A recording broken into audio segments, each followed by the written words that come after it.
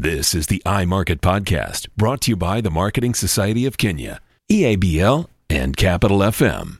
In this episode, I speak to Vikas Mehta, Managing Partner at Ogilvy Africa, about agency-client relationships as companies embrace digital transformation. EABL Marketing has prioritized digital transformation, starting with in-housing digital capabilities and moving into digital commerce. Interestingly, Vikas doesn't like the term digital transformation, and he tells me why. We talk about setting up of the EABL in-house digital agency, DigiTribe, and what it did for the short and long-term objectives of the business. Vikas and I also discuss what it takes for agencies to ensure they are partners and not just vendors to their clients. We talk about how agencies can respond to clients' needs faster whilst optimizing for outcomes versus outputs. I must admit that Vikas has pushed me beyond my comfort zone to start thinking and executing for the future of work today. I hope you enjoy the many lessons from this wise man, Vikas Mehta. Welcome, Vikas. So glad you could join me on this podcast. So this is the first MSK podcast from the Marketing Society of Kenya. And for this season, EABL is sponsoring it or partnering with MSK to do this. And hence, that is why I am the host. So for full disclosure, I know you very well. Okay, not in that way. Your agency, Ogilvy Africa, is an agency of record for EABL. And you are actually the agency that has partnered with EABL to launch our in-house creative digital agency, DigiTribe, right? Yes. Okay. Do you remember the first time we met?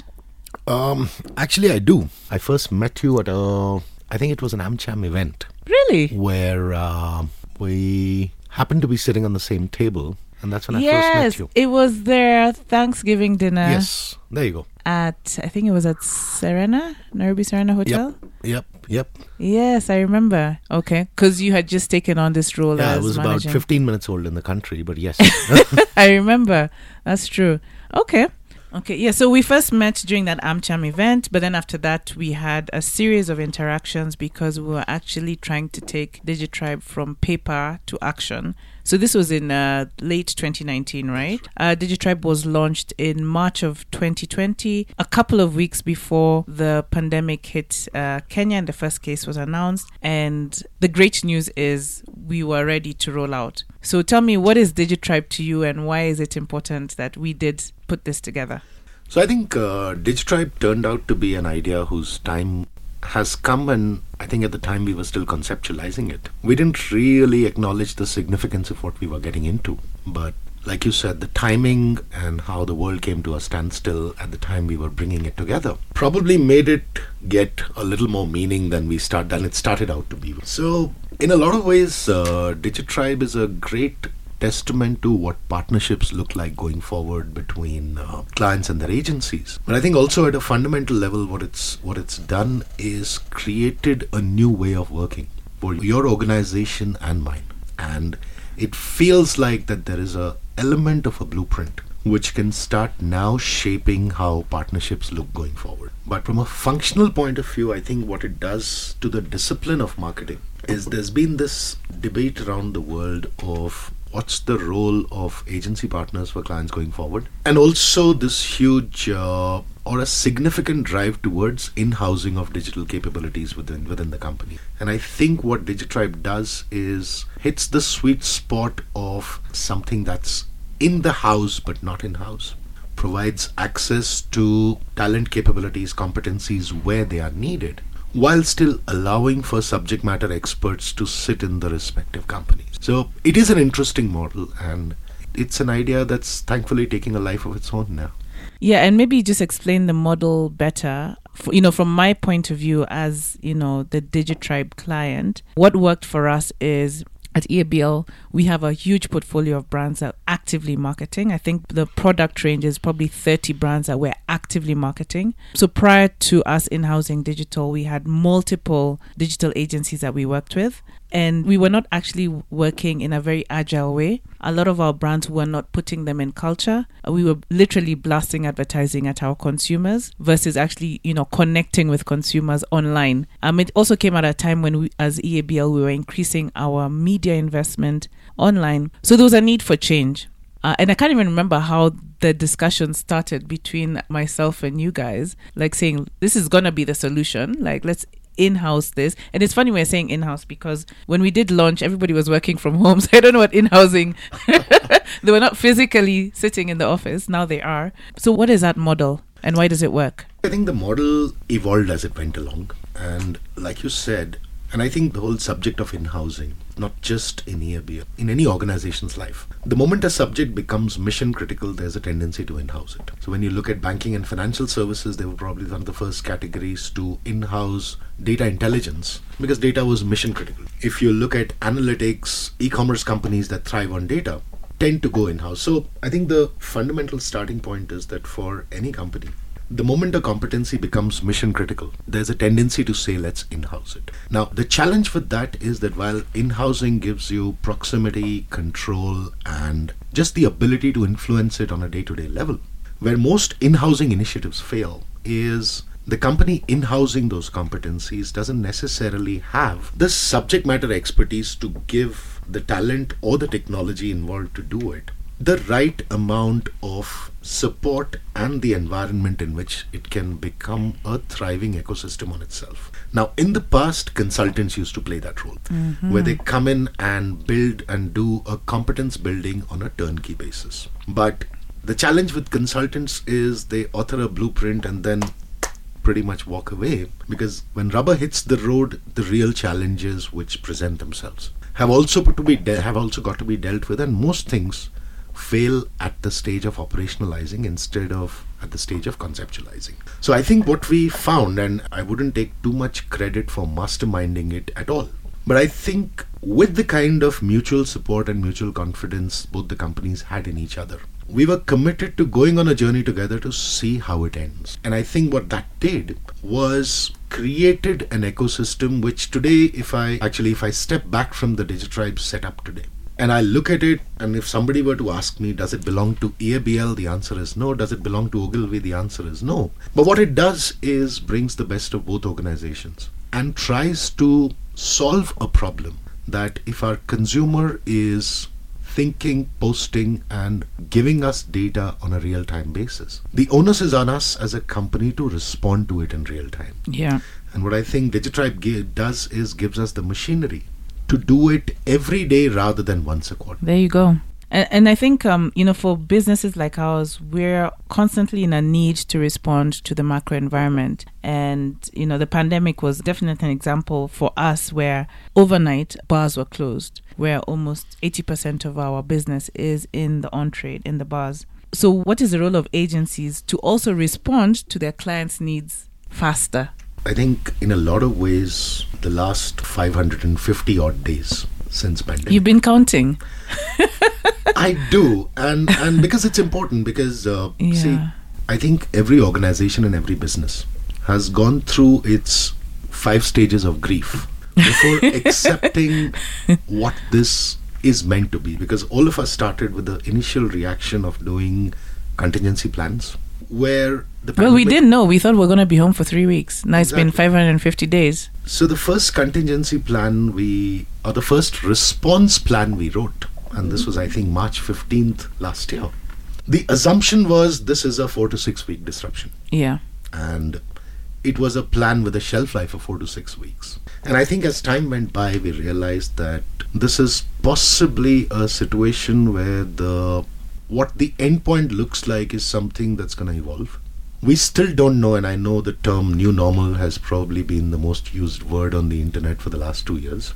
But I don't think we know with certainty what the new normal looks like. So I think what we've had to, and most companies, including agencies, have had to make peace with it, that this is the transient normal. And I think what it does is, to quote a cliche, change is the only constant. And this pandemic is a live example of how we are dealing with it on a day-to-day basis. And what we realized is that within post the first quarter, where both us and our clients were pretty much scrambling for what next, we've settled down with the idea of living in this transient normal for a little longer. And what that has done is nobody has the luxury of writing 3-year and 5-year plans anymore. We have 3 and 5-year ambitions, but not necessarily a plan. And what that does is, one way of looking at it could be that it's put a lot of emphasis on a tactical focus. But I think that's probably the wrong way of reading the situation, because in a transient environment, strategy and goals become all the more important, or probably a little more important than they used to be in a static world. So how we've sort of responded to that when it comes to our clients, and sorry for that long build-up, but how we've responded to that is a lot more focus on outcomes rather than outputs or inputs. And what that does is starts impacting the work processes, the competencies, the workflows, even to some extent the commercial models with which we work with our clients. So we are putting a lot of emphasis, because we know that every CMO is today a little more short-term accountable to the CFO than they used to be in our good days. And therefore, if your partners are working with you with outcomes as the goal, I think we should be prepared, even as agencies, to even put money on the table and link our own compensation models to it. So I think what it's done is, with clients where the trust and the mutual dependence is high, it's brought the partnerships closer. And the transactional relationships are now a lot easier to tell than they used to be in the past. So it's acted as sort of a magnetic force, which has brought the complementary ends closer together and drifted the peripheral ends further apart. Yeah. So the closer you are to your clients, obviously the more likely they are to treat you as real partners. And I like what you're saying about owning business outcomes together. So what's your point of view on if we're truly going to own business outcomes together? When things are good, we share on that, more of like a pay for performance or profit sharing, or an incentive plan. Diageo has, we call it a performance incentive plan, where we actually say when we do perform well from a business outcome, you do reap into that. And if we don't perform well, and it could be a reason, it's a macro reason, not necessarily, something that affects the business performance, you also share in that as well with us. What's your point of view on that? I think if we call each other partners, partnerships cannot be run without putting skin in the game. There you go. And if it is a contact sport with skin in the game, you will get bruised every once in a while. But I think it's a better place to be in. And nothing defines a partnership or makes a partnership stronger than the fact, or stronger than the knowledge that you're in it together, you fly together, you sing together. So the ground rules for that, and there have to be ground rules through every partnership. The point of view we are taking in Africa is that as the agency partner, we are happy to accept the CMO's KPIs as is. And there is obviously challenges around attribution, and like you said, there are macro factors that sometimes either increase the scale of a success or come in the way of a success. Or black swan events like the pandemic. Yeah. But if you drill it down to a very basic level and strip it of all complexity, if you are in it together, when you have a great year, please be generous about sharing the spoils with your partners, so that when in a bad year, they are happy to share the injuries with you. Makes sense. So what is the one thing the pandemic has taught you to do or not to do as a marketer? There are lots of things, but I think the biggest learning is probably the realization to start having a healthy disrespect for best practice. Because by definition, and both of us work for global companies which live and die by best practices, the assumption behind every best practice, or I think the flaw with every best practice, is the evidence comes from the past. And the rear view mirror is not necessarily the best determinant of what's out in the windshield. And most best practices are examples of disruption when they are done for the first time. It's the mass adoption of disruption that makes them best practice. And I think when we look in the context of black swan events like the last year and a half, I've personally believed that best practice can sometimes be the biggest enemy of innovation. So it's probably not the best thing to do is to junk all the best practices you have as an organization, because they're extremely valuable. But when you're encountered with an opportunity to innovate, it's probably useful to also disregard the best practice in the hope that that's probably your only way to create the next best practice yourself. So and the pandemic has made it apparent that informed instinct is sometimes better than analysis paralysis. Okay. But what's the in-between for that? So you have informed instinct, you have overanalyzing things. Are those the only two options? See, and this is where, no, you're absolutely right, but I don't see those as an either or. Because large organizations are ambidextrous. Yeah. They are multi-headed hydras in some ways, right? Yeah. I think it's upon the leadership to deploy certain aspects of thinking towards safety and lean into best practices to guarantee minimum results, but also create a culture of frequent failure so that people are encouraged to sort of try things which are a little beyond the book and give them the permission to fail. Yeah, failing bravely. Digitribe was recently awarded the prestigious Diageo's Pride of Africa Award as being digital champions, which is really great for both of us as partners. However, in that journey of Digitribe's been live for over a year and a half now, we've had a lot of failures, maybe that are not seen, by the consumer, let me put it that way. What would you say, what we need to do to now fail bravely, take those lessons and continue being, champions? Like they say, it's easy to get to number one. It's harder to stay there. I think as marketers, we need to probably culturally steal with pride from the Silicon Valley there. If you look at some of the most innovative companies in the world, the failure rate of abandoned pilots, like Apple probably releases 1 out of every 10 products they test. Really? And company after company, you will see, and I think I hold the technology industry in very high regard on this, that early enough, and probably this has to do with the genesis that most of them started as startups. The ability to fail, learn from the failure, pivot and create that into an opportunity is hardwired into their DNA. Some of those are now Fortune 500 companies, but if you look at legacy organizations, historically we've put a very high price tag on failure. And what I was talking about, best practice is your insurance to not fail. Even culturally, for every podcast I've recorded, I've been asking about failure, and not everybody wants to talk about failure. Because trying and failing is probably the most necessary ingredient to anything innovative. Whereas companies, we falter is that to avoid failure, we often fail to try. And I think that's the biggest barrier to innovation. Yeah. So I think there needs to be almost an institutionalized approach in a company to not just legitimize failure, but to encourage it. Because my belief is if we have smart people working for us, if we gave them permission to try new things, we have also got to give them the permission to fail. And even with a failure rate of a 90%, you will end up with 10% innovations that are better than what your best practice will give. So in the worst case scenario, you're 10% better off than you are today. I like that. So there's this whole buzzword around digital transformation and marketing in a digital world. What does digital transformation mean to you as a marketing, as a leader? See, let's talk about marketing in a digitized world first. Okay. And it pains me a little that in forums and conferences, we still talk about it as if it's a new thing. Let's first acknowledge Google is over a quarter of a century old a company today.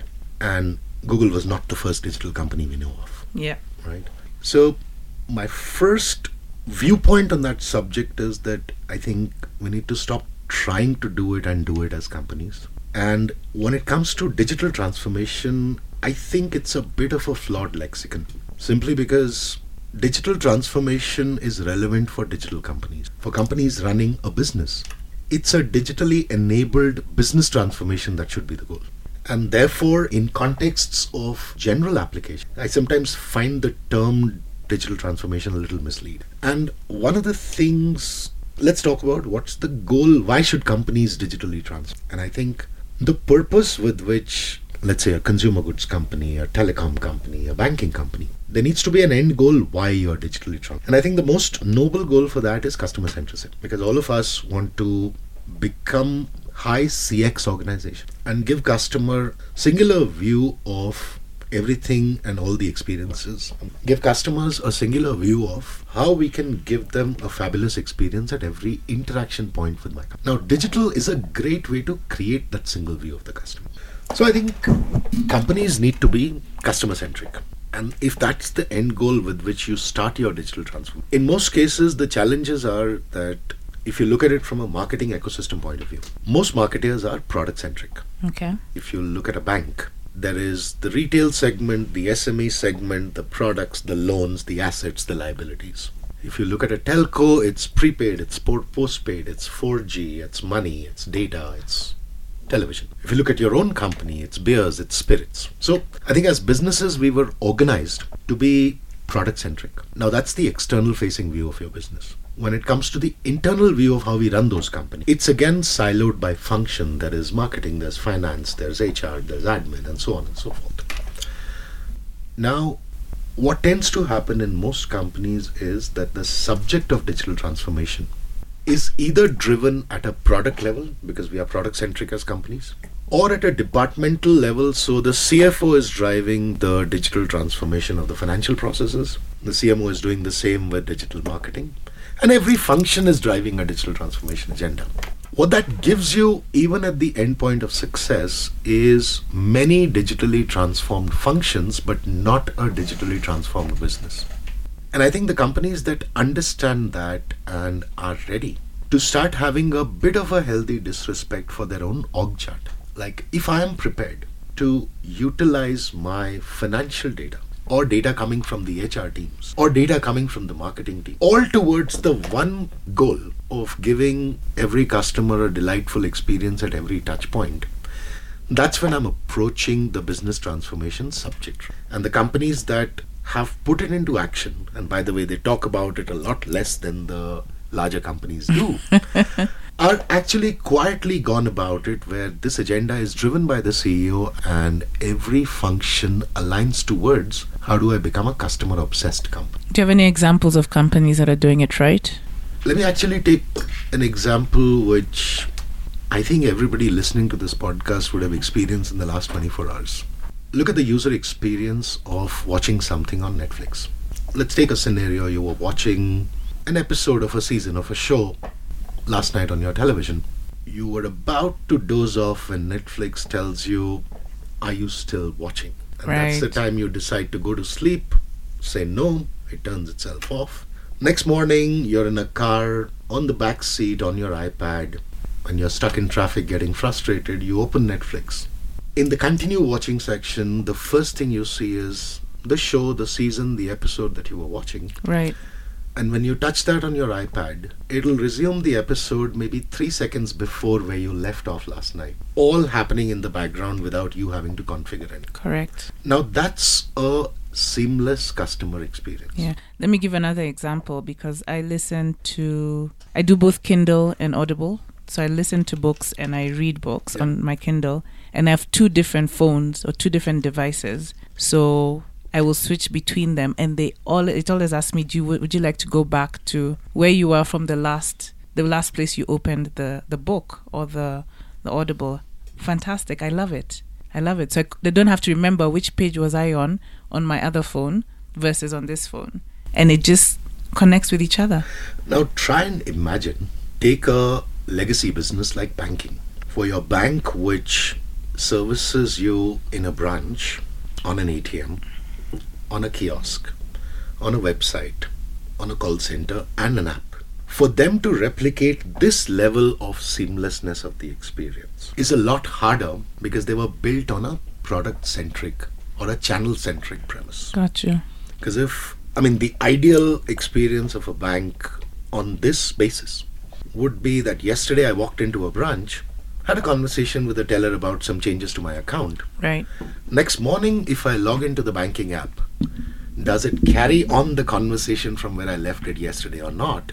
And 9 times out of 10, a 200-year-old multi-billion-dollar bank will struggle to deliver that. Now, that's the challenge of business transformation for legacy companies. But customer centricity, the gold standard is that. And which is why this subject is important. And I think because marketing is probably the most customer-facing part of most companies, or the most customer-aware part of most companies. A CMO may not be the leader of the business transformation agenda, but is probably the biggest driver of it in companies that do it well. Why is that? Because by nature, you're supposed to understand the consumer better than anybody else. Definitely. Yeah. And the moment you bring that and enable that proximity to actionable insights, you can be the most useful thing the company has. Yeah. Which CMO or marketing director do you respect greatly, and why? So I've been lucky to have worked with several really talented marketing heads. But if I had to pick one, I think the ex-Burger King global CMO, Fernando Machado, comes to mind. And I've sort of had an opportunity to see him in action in different parts of his career journey, including his time at Unilever and then at Burger King. I think what I like about him and what probably makes him stick out from some of the more seasoned CMOs that I've had a chance to work with is this appetite to go beyond the best practice and a fundamental belief that working with him, it feels like it's okay to fail. And when leaders like that are able to create that environment, what it does is it empowers the hundreds of marketers you have in your organization to start pushing towards, can I do it better? And I think as most creative people really enjoy working with him.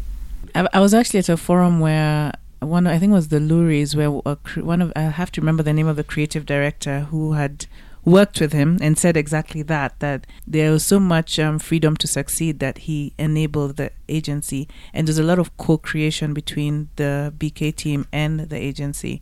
But he's also been criticized a lot. What do some of his critics say about some of the campaigns that you've seen for BK? See, I'll tell you, criticism is a symptom that what you're doing is getting noticed. And again, I go back to, if you're playing it safe, nobody has an opinion of you, and there you go. Nobody criticizes. Yeah, that's true.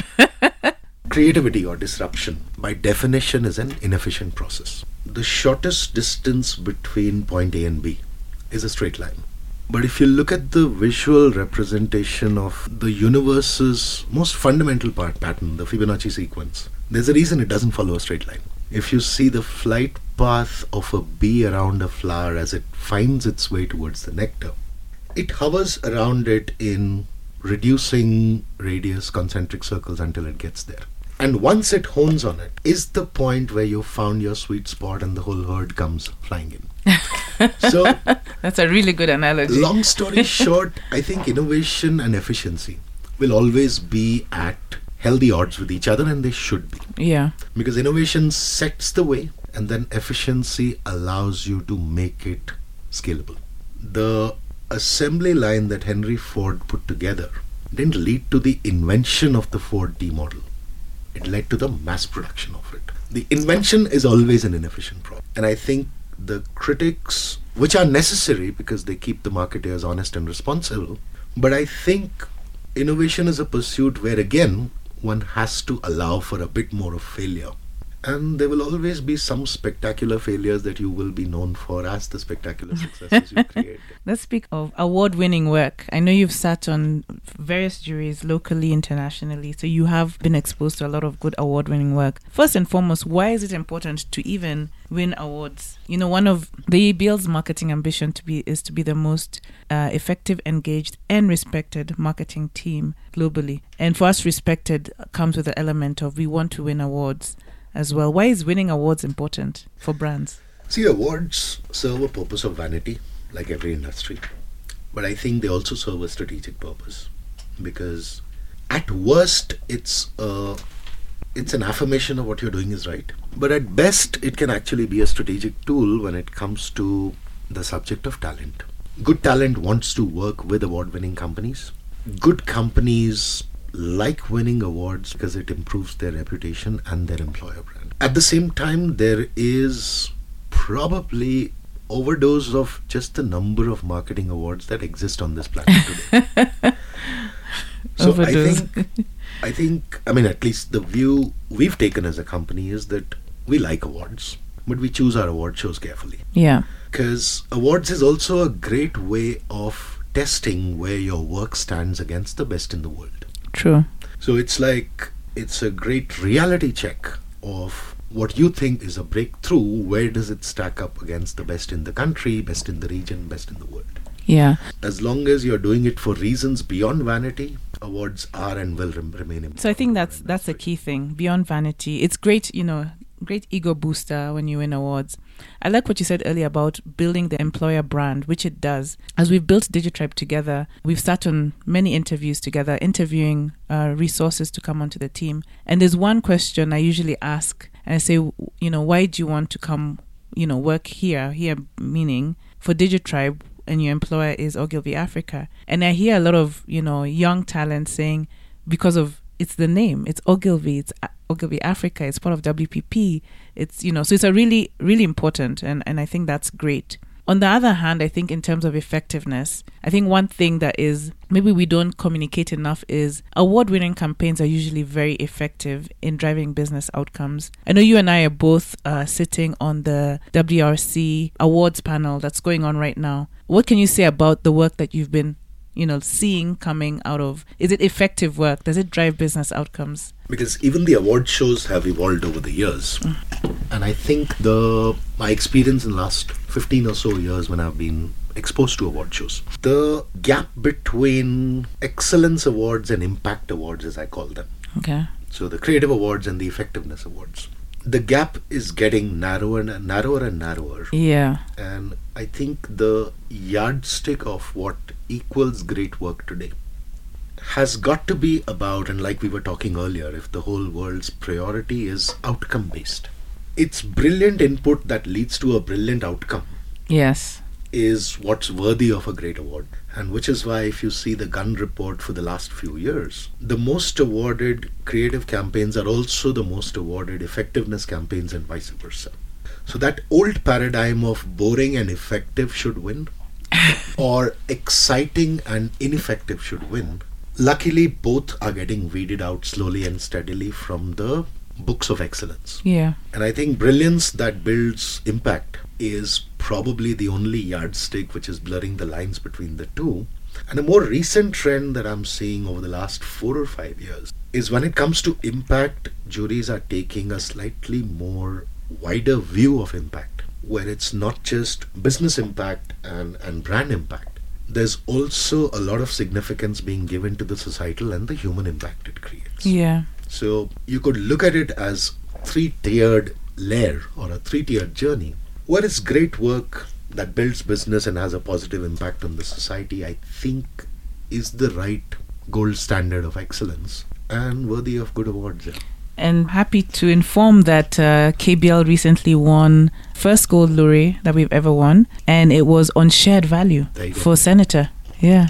No, and it is the pattern, and I think it's pushing the practitioners also in the right direction. Yeah. Because social missions and social consciousness, diversity, inclusion now have to become sort of core agendas of the organizations rather than something we do on the periphery. Right. And when brands start living those values through the work, it's far better than just a brilliant idea that sold more beer and did nothing more. There you go. So which marketing campaign have you seen in the last 12 to 18 months that, was really felt effective in that sense? Award-winning? I think this was one of the One Show winners earlier this year.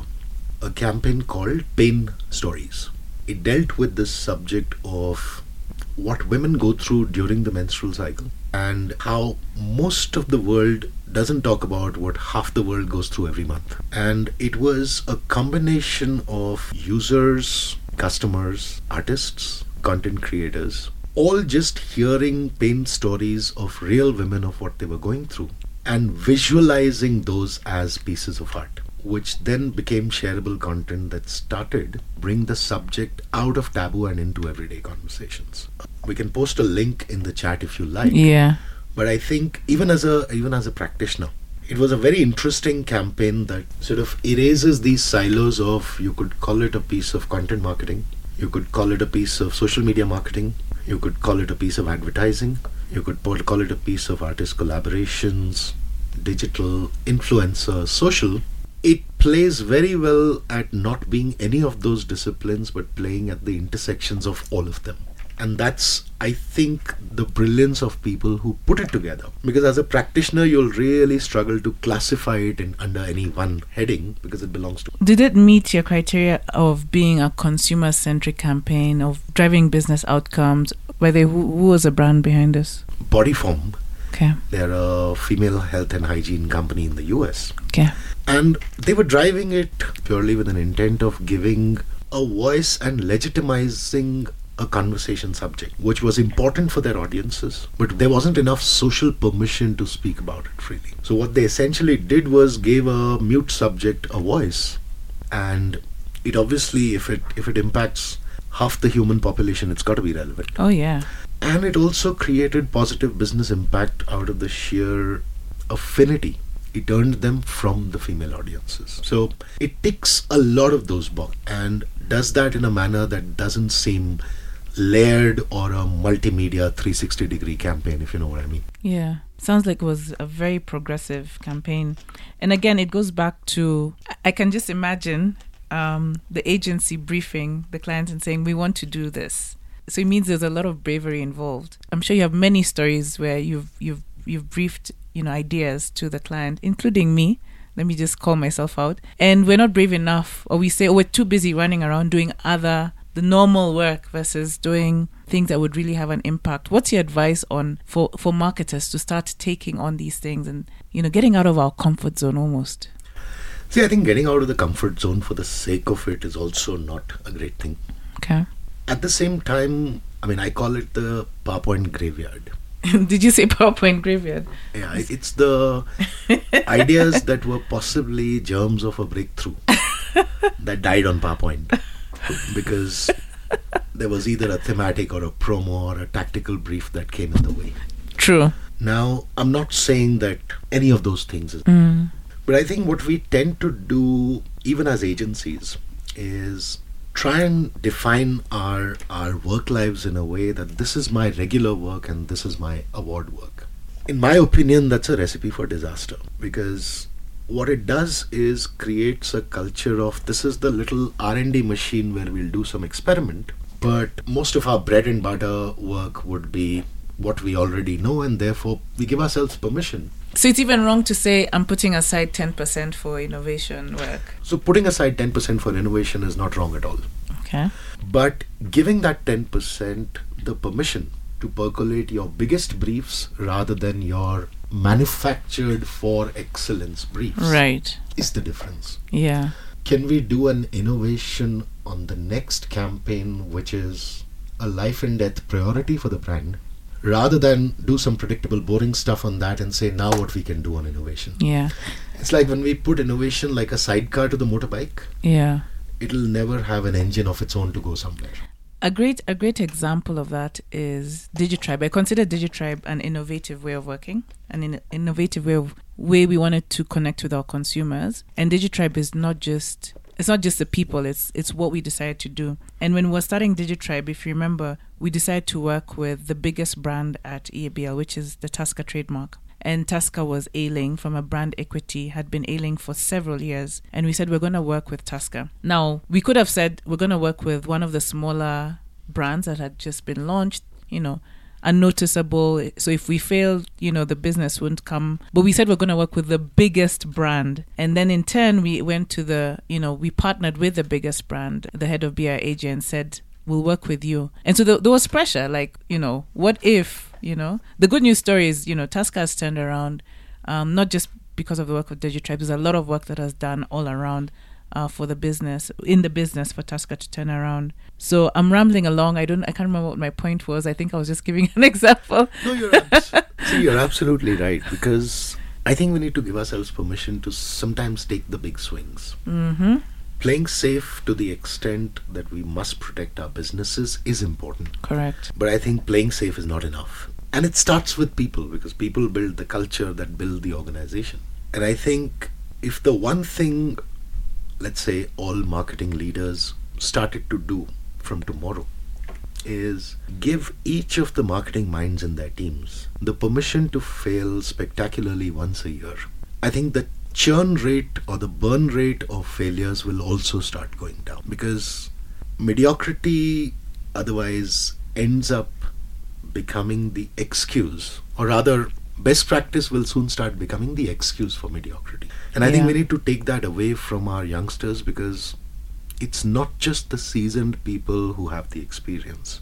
Sometimes the open mind that inexperience brings in is actually a lot more fertile towards it. Yeah. The problem is most of our brand managers are scared to death to get it wrong. And they're so scared to get it wrong that we are probably taking away the opportunity from them to get it brilliantly right. Yeah. So I think, and it takes a lot of character from the leadership to permit failure, because we will still need to stand in front of the CFO every quarter and justify the return on the money we spent. Yeah. But that's what the pressure of leadership in this world looks like now.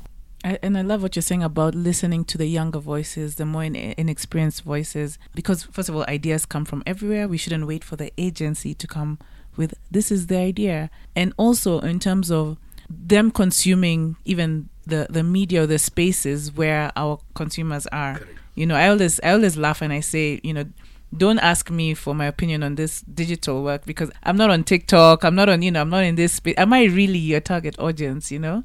So I think that's really important. Well, that's an admirable quality, because too many seasoned marketers do not have the maturity to almost disqualify themselves from having an opinion on a few things. Because, I mean, look at East Africa. A lot of our countries, the median age is in the teens, right? 40-something CMOs are not necessarily the best judges of all things. And I think the day we start discrediting ourselves and giving the younger voices a little more decibel level with our support, our role as enablers may be more valuable than our role as critics. Very true. Finally, what's the one book that you believe every marketer should read? My favorite marketing book is actually not a marketing book, but Freakonomics would probably be the one I would say. Mm-hmm. And now, again, marketing is, we're also, as we speak business transformation, we also speak a lot about data-driven marketing, right?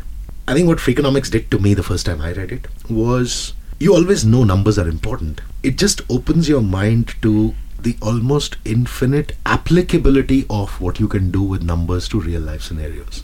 And I think most marketers have read too much marketing already. And we are obsessing over big data and analytics and data marketing platforms and CDPs a lot these days.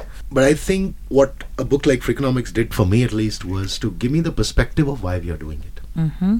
And if you look at numbers long enough and right enough, how they start telling a story. And it also gives you the corollary of that, which is, and I think there's a famous quote around it, that if you torture data long enough, it'll also confess to whatever it will confess to. So it gives you a balanced perspective between both those endpoints. Okay. I've actually not read it. I'm now very curious to go read it. What would you see as the picture of success 12 months from now? If we sat down and had a coffee again, or our favorite alcoholic beverage, what would be your picture of success, saying we did this and we achieved this and we were successful? So let me look at it inside out and outside in. Okay. Let's look outside in first. Like you said, a year or so down the line, we were acknowledged as one of the best practices or best in class in Africa. I think our next goal should be to remove in Africa from that sentence and make Digitribe just best in class compared to anything else on the planet. It's not an easy goal, but it's the only worthwhile goal that if two global organizations have come together in service of something in Africa, I think it's an opportunity to genuinely put something made in Africa out into the world as a best practice. And I think that might be a worthwhile shared ambition to have. I'm very reluctant to put a deadline to it because it's a scary one. But I think that's also the only goal worth chasing. I like it. It's a big, hairy, audacious goal, a bag. I love bags because they keep you up at night. They're very scary, but once you accomplish them, it almost becomes like your legacy, you know? And that's actually the inside out bit, that if I look at the next version of Digitribe or next version of Feed inside out, I would love to see it become a self-sustaining ecosystem that thrives long after Vaiteras and Vikases of the world are gone, and actually starts becoming something that helps the industry move forward as a new way of working. Yeah, absolutely. And that's slightly personal, but I think it's the honest inside out goal that I would have. I love that. What are your parting shots, Vikas? I think marketers should talk a little less than they do. What does that mean? And I think I'm equally guilty of it. See, marketers are an opinionated bunch. Yeah. And when I say marketers, I include their partners in crime and culprits like agencies in it as well. I think there's a lot of discussion and debate bias we have built into our industry because A, it's full of intelligent people, and we love to hear ourselves talk. But I think a little more of an action bias versus a discussion bias would probably make us, including you and me, a lot more effective. Agreed. Challenge accepted. Thank you so much, Vikas. It was really great having this discussion, this chat, and thank you for your partnership with us on DigiTribe and the many other things we're doing or looking forward to doing going forward. Thanks for having me here.